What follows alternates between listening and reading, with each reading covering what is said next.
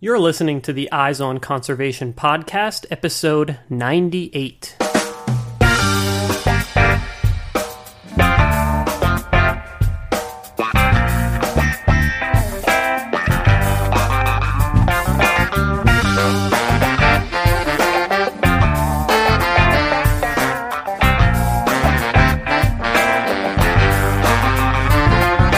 Welcome to the Eyes on Conservation podcast, where we bring you engaging conversations about conservation and wildlife. I'm your host, Matt Podolsky.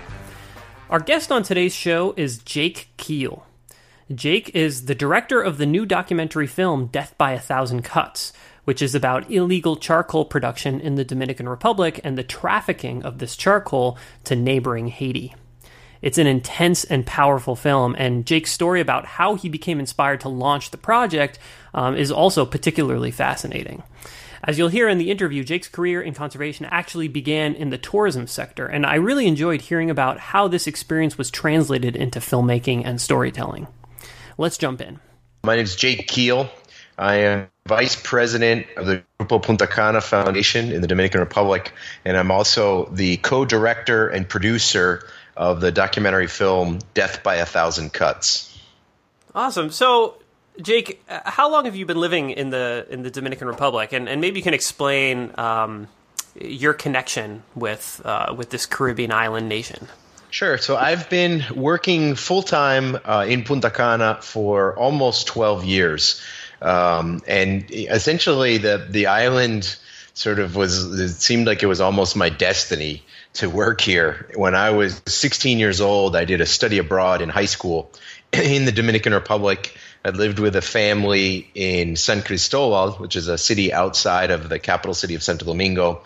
And I had studied Spanish, but really had never used it and had never tried to converse or interact with people in Spanish. I'd basically just been studying it.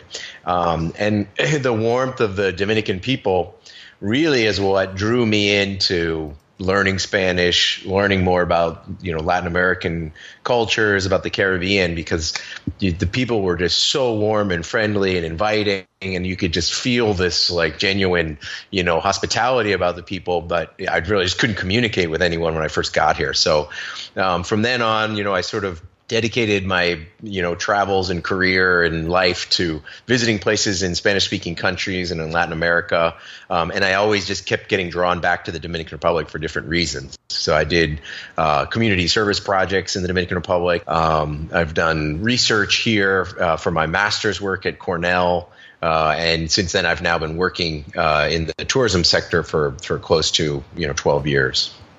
Very cool. So tell me a little bit about this role that you currently play. I mean, what you're doing out there in Punta Cana. So in Punta Cana, we are one of the first resort developments in the Eastern Dominican Republic. Started 47 years ago, and it was essentially shortly after the fall of the Trujillo dictatorship in the late 60s. A group of American investors bought a chunk of land in the Eastern Dominican Republic where there was really no population, no roads, no energy, no electricity and water, no infrastructure, and not even really cities. It was basically some small towns. And they met up with a young Dominican, pretty precocious guy named Frank Ranieri. And Frank Ranieri was really the first one that made the suggestion to them that this land that they had purchased, which was cheap in certain sense, it was 30 square miles of virgin or somewhat virgin forest and coastline. He made the suggestion that this could be developed for tourism. Now, today that seems really obvious because Punta Cana is one of the fastest growing tourism destinations in the Caribbean.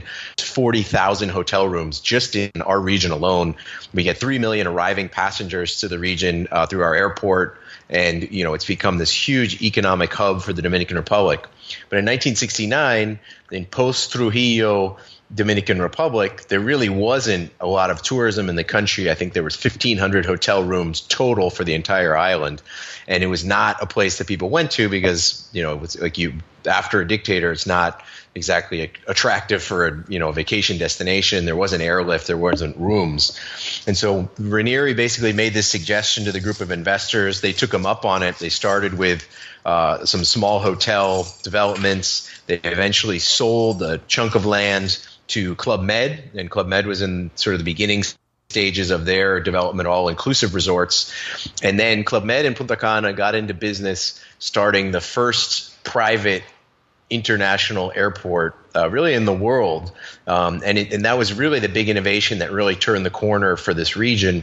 There was no way to get here, and all of a sudden they started an airport and they got a few flights. It was inaugurated in the 80s, and then they got a few more flights, and then as they got more airlift, there's so much beautiful white sand beach in this end of the island, started attracting international hotel chains, and then all of a sudden you have major tourism development in this area to the point where now it's a massive tourism destination. And so that was really the beginnings of Punta Cana. And so I give you that background basically because our company still owns and operates the international airport.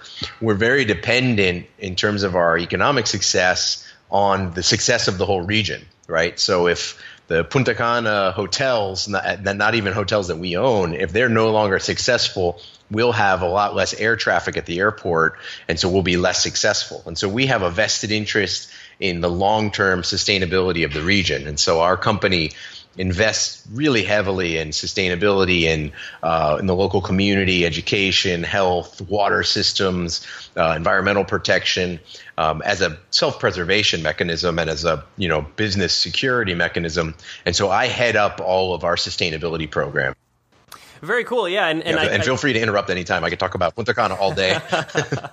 No, I mean, that's good. And I do want to sort of delve a little bit into, what you're doing and these sustainability programs that you're involved with and that you're running in the region, because I think a lot of people, when they think of tourism development, like that's sort of the last thing that they would envision is a part of that is like sustainability and environmental conservation. So you talked a little bit about how those two things are connected. But tell me a little bit more about these programs and why this is why it's so important, why there is this connection between environmental conservation and sustainability and tourism. Well, in a place like the Dominican Republic, the major attractions, even for me, the main reason I started coming to the country and was so attracted to the Dominican Republic in the first place was, the warmth of the people, the hospitality. I loved the culture, right? The music, the food, the dance, the language, the expressions, like the uniqueness of Dominican culture. And then also the natural resources. This island has an incredible diversity of habitats, of mountain ranges, of species that only exist here. And so those are a major attraction for tourism, the natural resources and the human resources, right? So the culture and the environment are what draw people here in the first place. So in our view, if you're not investing in improving the lives of the people that work at your resort, and if you're not investing in protecting the environment that attracts people in the first place, then you're probably not going to be successful over the long term. So that's really how we do it. And so we, in a very practical sense, our foundation, we've integrated solid waste management programs. We call it zero waste. The idea being that everything we produce, whether it's what arrives in the international flights or is produced in our hotels or in our private home residences, we try and find some use for that normally what you would consider garbage. We try and find some productive use for it. So we sell recyclables. We have a large-scale composting program. We have waste classification in our hotel kitchens and in most of our private homes.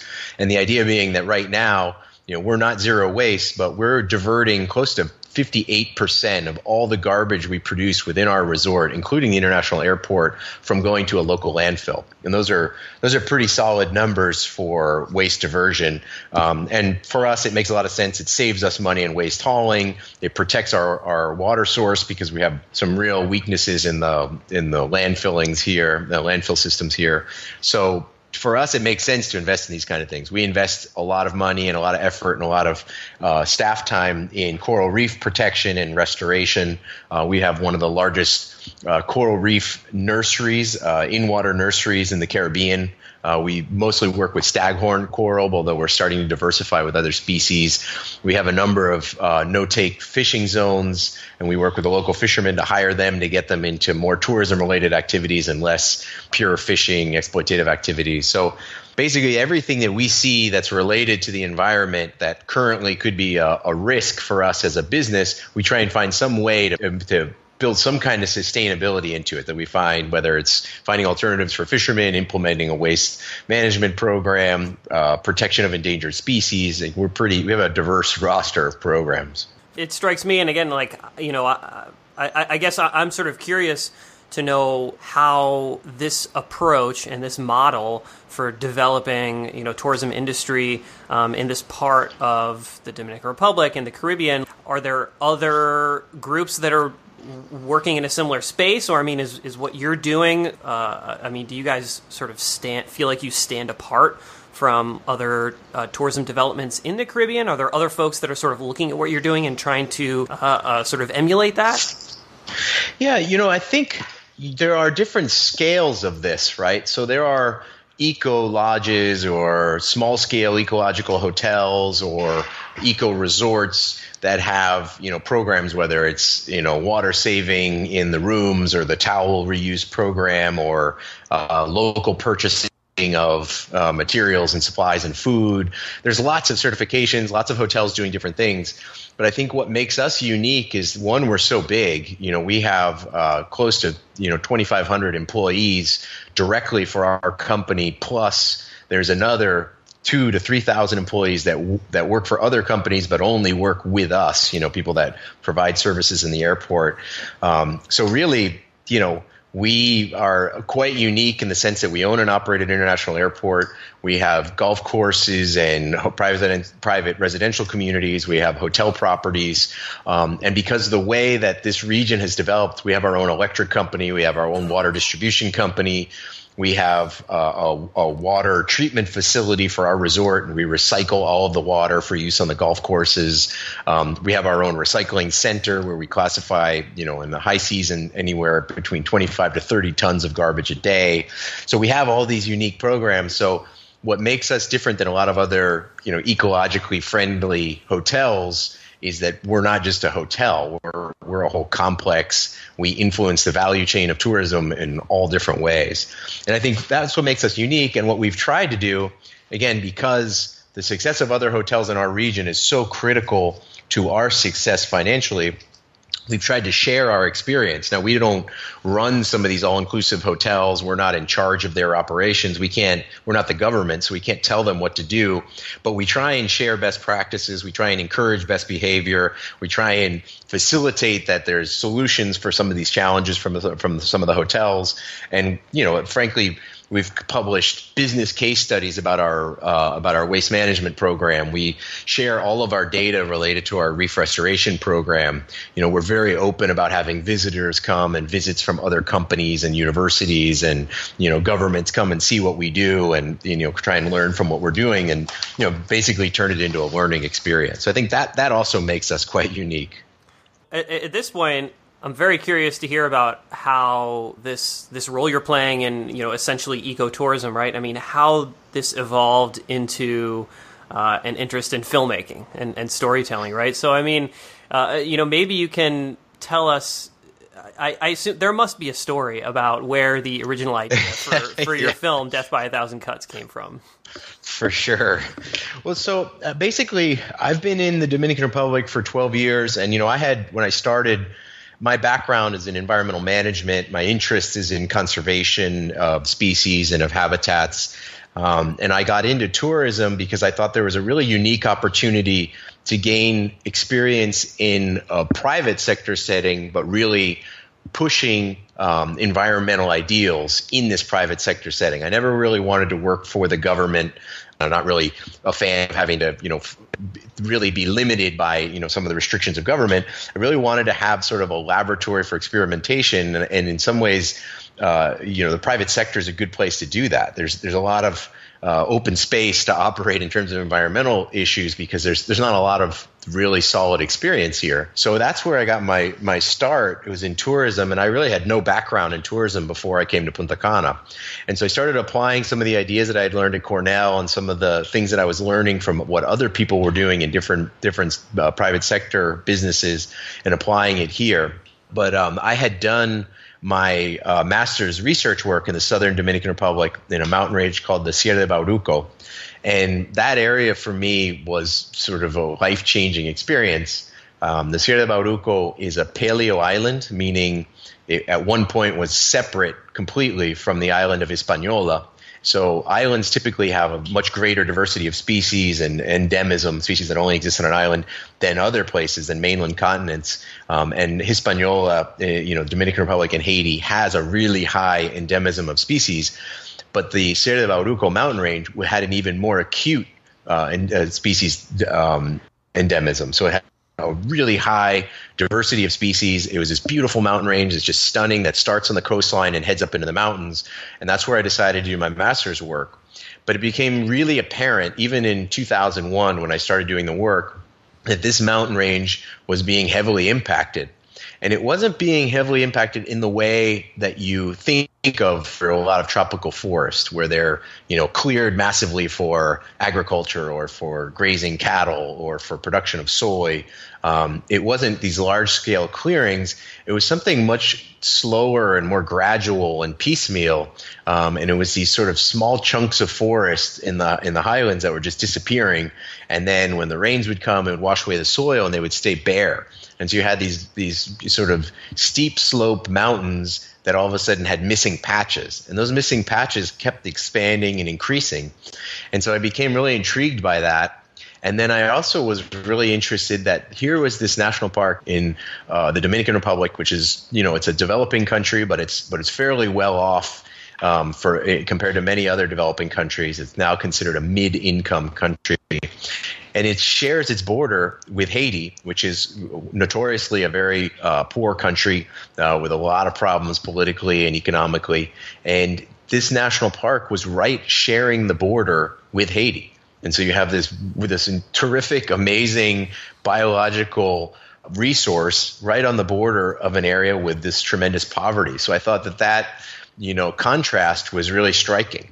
And then you had, as we discovered, there was two major threats to the park. One is the invasion of agriculture, large-scale agriculture for production of avocados or for shifting agriculture of different crops, subsistence crops and, seasonal crops. And then you have this production of charcoal.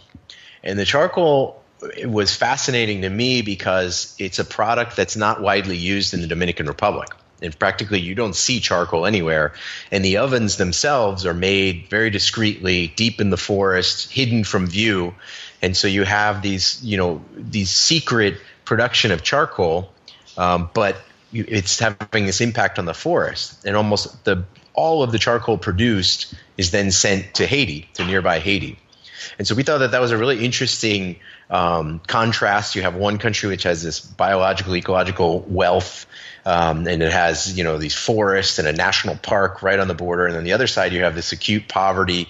You have a real need, and people rely on charcoal as cooking fuel. And so we thought we would look into that issue and figure out, what are the challenges there and what are the risks for both of these countries? And, is there a potential for this turning into something more important, a bigger risk and with greater consequences for both countries? And so, at what point did you start thinking that there was a story to tell here and that maybe you were the one to tell that story? Yeah, so I was really interested in the idea. I had no background really in film. And so what I decided to do was apply for a Fulbright grant, a Fulbright scholarship, and to do an academic study on this area of the Sierra de Bauruco and do sort of documentation by transects, but using multimedia as the means, as rather than writing sort of a really interesting paper on, with the deforestation of the Sierra de Bauruco and the production of charcoal, decided it would be really interesting to try and document it visually with photographs, with video, with interviews of local people, and sort of travel along transects to do this work. And when I applied for the Fulbright, I did a lot of work. I had, really good access to information. There'd been quite a few studies in this area. And when I was in the process of applying, I sort of turned myself into somewhat of a quasi-expert on the subject. And then I didn't get the Fulbright. But in the process of applying, I started talking to a friend of mine who's a documentary film producer, Ben Sulco, who works. He's worked on projects all over the world. He's worked for CNN, for HBO, for Netflix, for many different TV channels. He's done feature-length documentaries. And he's got a lot of experience, and he sort of asked me just casually what I was up to, and I told him about my proposal, and he said, if you're going to dedicate all this time and effort and resources to something academic, we should really think if this has potential as a film. And that's really how it started. He and I wrote a proposal, sort of a film treatment document, and then I brought him down on frequent flyer miles, and we did a road trip through the Sierra de Bauruco. We covered almost 600 kilometers of land, drove all over the place, and started interviewing people and talking and sussing out whether there really was a potential for a story there. And we discovered ultimately that we thought there really was. And so we were able to get some initial financing as a grant from the embassy of Holland in the Dominican Republic. And we started putting together ideas in our story, and that's when the murder happened. This was in 2012. And the murder was a Dominican park ranger who went to apprehend a Haitian charcoal producer in the national park. And there was some kind of conflict between the two of them, and they end up getting into some kind of fight or argument. And the end result was that the Dominican park ranger, Melanio, was murdered by machete by the Haitian charcoal producer, and so that became sort of our entrance into this bigger story. The idea that there could be conflict between Dominican Republic and Haiti, that the natural resources were sort of a touch point for these two countries. One had much better access to natural resources and in better shape than the other, and we thought that there was a sort of a poignant tale to be told through this murder. Absolutely, and I had the opportunity to see your film when I was down in the Dominican Republic at the Environmental Film Festival that is hosted down there, and I mean it is a really sort of powerful way to enter that story. You immediately get to know this person's family, and you're introduced to all these characters, and you're introduced to this issue right off the bat. And, your film, it's sort of, sort of like you said, it starts with this one incident, and then it just sort of expands into this much larger scale issue than, I really ever could have imagined, this topic of charcoal production could have become. And I do want to sort of delve into, a little bit about the scale of this issue and where the story sort of went and how the scope of things really expanded. But before we go there, I am curious. I want to ask you about your actual approach towards putting this film together, because what you have now is a feature-length film in Death by a Thousand Cuts. But you guys started off by producing a short film, right? Tell us a little bit about that approach. Yeah, so when you're making a documentary film, we knew from the beginning that this wasn't the type of story that we could come in with a huge crew and a huge team and just knock out in, a handful of visits. We knew that in order to get access to folks, to get them to tell us their story, to really feel comfortable with us, and to really, share intimacy about their lives and about their experience in this area, that it was going to take a number of visits, it was going to take time, and it was going to take kind of a lot of investment of personal investment from our part. And so we didn't have resources when we started the project, and we knew that we would need them eventually. But what we wanted to do is take the initial resources we got and produced a concept paper of what the full film would look like. And so we did an 18-minute sort of teaser, and that 18-minute teaser basically showed what the film style would be like, the quality of the filming, the type of visuals that we wanted to capture. We really were seeking to make a sort of personal drama thriller that could then be translated into sort of a documentary with an environmental messaging. So if for us, it was really important to kind of get something out that we could share, and that would serve as sort of our proposal to get investors and get interest from, potential sponsors of the film. And that's essentially what happened. So we put together this 18-minute sort of teaser. Then we showed it at a few small venues. We got some interest, and then eventually the project was acquired by Participant Media and Univision as a partnership they had together for documentary content. And then we also took advantage of a film incentive law in the Dominican Republic, which allows companies to invest in film projects as long as they comply with a certain number of requirements. And so we were able to get resources from the film incentive law and then from the Participant Media and Univision partnership. And that's really how we got to really get into doing more visits to the border, more visits into the families. We got into Haiti quite a bit. We were able to do, get a little more specialized with the type of equipment we were able to use. And we were able to, really kind of delve into the project and spend, good quality time on the edit and put together the product that we were able to at the end. Yeah, absolutely. And, like I've said before, I mean, it's a really powerful film. And, one of the most striking things, I think, is how you sort of, you really grab the attention of the audience by introducing this issue, this park ranger who was murdered that you talked about. But then you take this issue surrounding illegal charcoal production, which at the beginning of the film, it seems like this small sort of localized issue. And as the film progresses, I mean, it really just blows up, and you show how it's affecting the politics of the entire country and the whole region.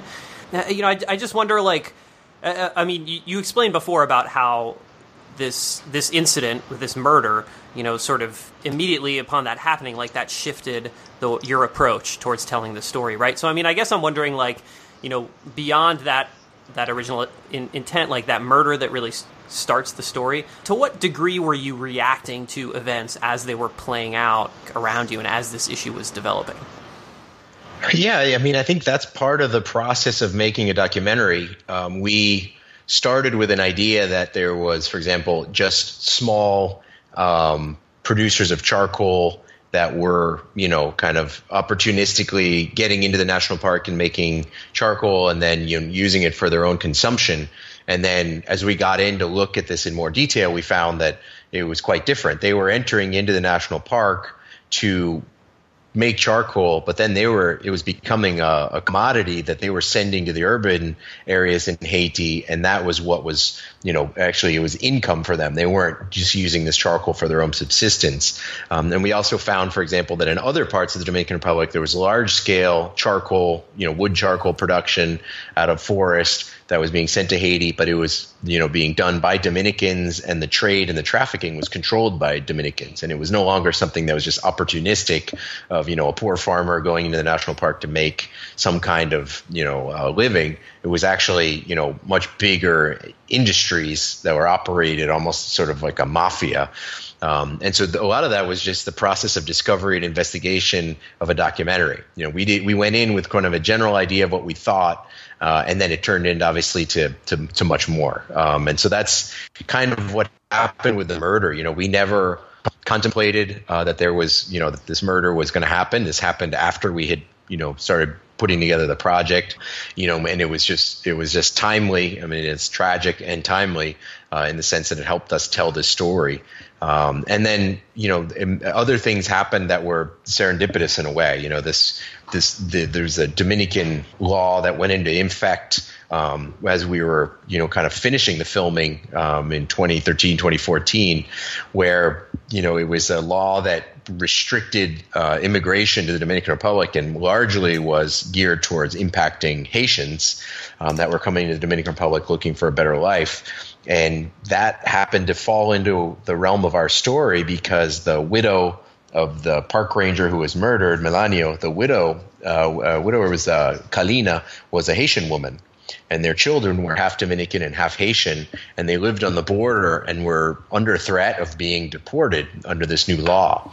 And so these were things that when we started in 2012 weren't on our radar at all. They weren't things we were thinking of. It weren't things that had been, kind of in our mindset about this at all. And then all of a sudden they became really relevant issues and really important issues that had to be covered. And so that's, I think, part of the process of, making a documentary. It's part of the process of discovery and exploration. It's one of the things that, we were fortunate in some ways that these activities all occurred in the time period of the film, and it wasn't something that we would, have to talk about in the director's cut later on. These were things that happened in real time.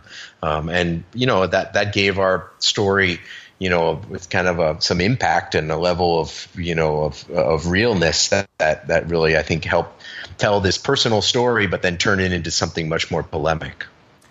Yeah, and that you brought into play. You mentioned this, this new law, and which brought up all these issues over citizenship in the Dominican Republic, and led to lots of deportations. And I mean, it's just, I mean, watching your film, like you're following this character, the wife of the park ranger who was murdered right at the beginning of the film, and you're following her throughout the film, and then at the end, you find out that she's getting deported, and I mean, it's crushing, right? I mean, I guess what I'm wondering is a lot of, environmental films, conservation documentaries, they work to expose this issue. And then at the end of the film, you reach this point where, there's sort of this almost like a resolution, right? Where it's like, but like, here's the potential solution. Like, here's what here's what you can do, or here are things that are, actions that are being taken to help resolve this issue, right? But like, you guys don't have that, right? I mean,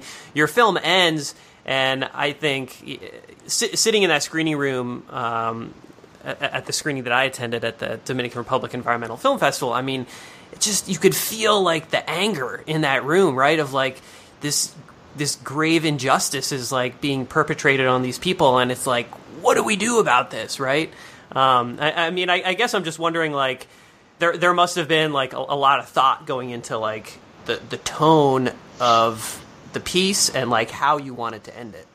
Yeah, and we did this very much on purpose, and we really thought about it a lot, because one of the frustrations, and I can now say I'm a filmmaker, but even just as an environmentalist who watches a lot of documentary films with environmental subjects, one of the great frustrations is that you present these very complex and difficult and complicated issues, and it takes you the better part of the movie to explain them, but then in order that the viewer feels okay with what they're seeing, you kind of tack on something about what they can do at home, and they can recycle, and they can screw in an incandescent light bulb, and and they can donate to Nature Conservancy, and that'll solve the problem. And these are just much bigger problems. And what our message really wanted to be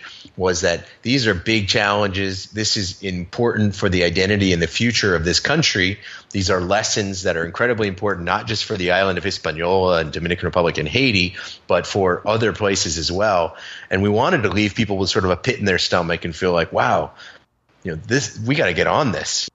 And in fact, since this film has come out and we've screened it all over the Dominican Republic, given talks about it all over the Dominican Republic, we've gone and visited with politicians in the United States. We have screening with the major political party of the Dominican Republic tomorrow. So we're really pushing this hard as an element for change. And that's one of the things that's been, I think, the most impactful part of the film, is that it's the conversation and the dialogue that comes after the film. We don't leave you feeling settled and happy that this problem's all set because we're all just going to make a donation and recycle. Really, there's big challenges that need to be thought about, and there needs to be engagement, and there needs to be some level of empowerment of people in the Dominican Republic and Haiti to hold their politicians and their governments to task and demand that there are better treatment of the people, that there's more priority put on the natural areas, that there's better policies for producing products and jobs that aren't impacting the environment so profoundly. And so I think that was kind of our intention, and it's something we're pretty proud of. A lot of times you get into these films, even Al Gore is terrific as Inconvenient Truth was. There's a lot of environmental groups that are incredibly frustrated that just made it seem like, these problems are totally solvable and approachable. And, when we can just each do our little piece and it's all going to be all set. Well, it's been over a decade since that film came out. And guess what? Things have not gotten a lot better, and we need a lot more urgency to these problems. And that was kind of our intention. Yeah, and I mean, it definitely had an effect on me. I mean, it was very powerful. I mean, I guess you talked a little bit about the screenings that you've started doing in the Dominican Republic and how you're screening this for politicians and stuff. I mean, the film is very critical of like the political system and politics in the Dominican Republic. I mean, I wonder like what kind of reaction you're getting. I mean, what are these discussions that have happened thus far? I mean, what are folks talking about, and what kind of reaction are you getting from politicians, but I mean also just the general public and like people who are coming to these screenings? Yeah, it's really interesting. Before the film was even out and we'd only done some sort of small scale private screenings, I was invited by the American Chamber of Commerce in the Dominican Republic in Santo Domingo to give their talk at their monthly luncheon, and they get a lot of press, and they get sort of the top business leaders in the country to come. And I didn't even present the film. I just presented some of the issues in the film, the large-scale production of charcoal, both by Haitians in the national park, but also by Dominican-controlled entities and individuals throughout the country, and the exportation to Haiti. And it generated so much publicity right after the talk. It was basically all over the newspapers and all over the radio and all over television, that the Ministry of Environment at the time, and we had a minister who was not very effective in terms of protecting natural resources. He was much more effective in terms of parceling them out for sale.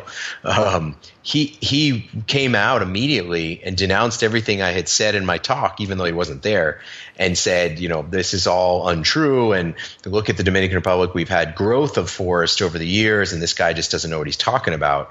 And the reaction was so fierce against those comments and against the Ministry of Environment that less than a month later, when they had the change of administration, they changed the Minister of Environment. And in some ways we helped influence that. I wouldn't say, I think the major driver of that change was that the Dominican public was so outraged that we were able to show what was happening, and yet that these issues were, happening, and they were denying them. They were saying it wasn't happening at all. And so that really kind of changed the drama quite a bit. It changed all the conversation publicly. And then, from there, the new minister has come in. In the first week on the job, he watched the film with me in a private screening. He's come out and really gone aggressively after the charcoal trafficking, has talked about it, the need to do sustainable forestry projects for alternative livelihoods for people in the countryside. They're putting a lot more resources into the national parks. And so a lot of this happened, I would say, partially because of the film, but also in a big way because the public was so outraged that this was happening. And that was kind of the reaction we wanted. At first, the reaction of the government was basically like, none of this is true. And then when it got so obvious that it was true, and that there were these things happening, that really they needed to make a change in the ministry, and the language of the government and the language and the attitude of the people in the government has changed a lot. Now, there's still a lot to be done in the Ministry of Environment. They still are under-resourced. They still don't get enough of a budget. There's still quite a few bad eggs in the ministry that have allowed these things to happen over the last decade, but and are still there operating because they're powerful political players or whatever. But for the most part, there's been a major change and a major shift in attitude, and I think we have somewhat to do with that. That's really amazing. I mean, that's, sort of your ultimate goal as a filmmaker is to have some direct influence over the topic that you're covering in the story. And so really cool to hear that, the film is already influencing the direction of this issue. So you've just started screening the film outside of the DR, right? What's sort of the plan for distribution? And I mean, how are things progressing, on a larger scale as far as, showing audiences outside of the Dominican Republic this film? So we had our festival, our world premiere at Hot Docs Film Festival in Toronto in May, and then we had our U.S. premiere at Seattle International Film Festival in June, and we actually were really honored. We won the Best Documentary, the jury prize for Best Documentary in Seattle, and then we've been in close to a dozen film festivals in Europe, South America, and United States, and including the Dominican Environmental Film Festival that you attended, and now we've had a theater premiere in the Dominican Republic, and we had the film for 3 weeks in Dominican theaters. We are on 7 different screens, and then I've been personally doing all kinds of private screenings for political groups, for business groups, for small associations, for schools, for universities, and basically trying to get the message out and trying to get this film and the messages behind the film as much as we can into people's hands. So we've been pushing it hard. We'll have our television premiere in December on Univision, and we'll have participation in Doc NYC, which is a incredibly important film festival in New York City. So that'll be our New York premiere, and then we're in 2017. We're still deciding and still determining what the U.S. television distribution will look like, and then from there, streaming and on demand. So we've got kind of a big future ahead of us. We're pretty excited about the prospects. We've got a lot of things that we've done up to now. It's already had a huge impact in the Dominican Republic. We're already developing a plan because we want to share this film in Haiti as much as possible. So we've done 2 screenings in Port-au-Prince in Haiti. We have a number of partners there that we're working on developing sort of different programs with them. So we have all kinds of ideas in our head, and we're really pretty enthusiastic about the prospects for the film to continue having as much impact as we can. Yeah, that's awesome. It's always great to hear about a film project like this. Really playing a significant role and influencing the outcome of these issues. So really awesome to hear about all those successes. So, my final question for you is, we talked a lot about, sort of how you came to become involved in this film. And, this was your first film. You didn't really have a background in filmmaking beforehand. Are you going to make another film? Are you converted to a filmmaker now? What are your plans for the future? So, I think my primary job right now is trying to figure out, what is the best way to have this film that we've made continue to have as big as impact as possible, both in the Dominican Republic and Haiti, and also in other places. And so we're continuing to do screenings and festivals and trying to get the word out. We've been publishing op-ed pieces and articles in the Dominican Republic regularly. So that's our immediate goal. And then the idea of film for me is it's a powerful tool for environmental awareness, for creating social change. And so I think it's something I want to continue with, although I don't have a specific project right now in mind because I'm really trying to concentrate all my efforts in Death by 1,000 Cuts. Gotcha, fair enough. Sounds like you've got a lot on your plate right now as far as this film project is going on. So really awesome to hear about this film project that you're working on and also all the work that you're involved with out in Punta Cana and the ecotourism business. Yeah, really, really great to chat with you, Jake. Thanks a lot for coming on the show. I really appreciate it, and thanks so much for your time and for your interest both in Death by 1,000 Cuts and in our work in Grupo Punta Cana. All right, that was our interview with filmmaker and conservationist Jake Kheel. It's really amazing to hear about the level of influence that Jake's story has already had within the Dominican Republic. It sounds like there has already been a really dramatic shift in the government's approach towards addressing this issue, which is really amazing to hear. More than anything else, I love hearing about success stories like this, where the true power of a well-told story is revealed. It gives me hope for the future and reinvigorates my motivation to continue producing video content focused on conservation. If you want to learn more about Jake's film, Death by 1,000 Cuts, as well as his work with Punta Cana in the Dominican Republic, you can head over to the show notes page for this episode where we'll have a list of relevant links. Those show notes can be found at wildlensinc.org/EOC98. That's wildlensinc.org/EOC98. If you enjoyed this episode of the podcast, you can subscribe to the show on iTunes or the podcatcher of your choice. And if you really want to show us some love, you can leave us an honest rating and review on iTunes. Just search for Eyes on Conservation in the iTunes store. The Eyes on Conservation podcast is a production of Wild Lens. Today's episode was produced by myself, your host, Matt Podolsky, and edited by Serena Simons. Our theme music is by The Humidors.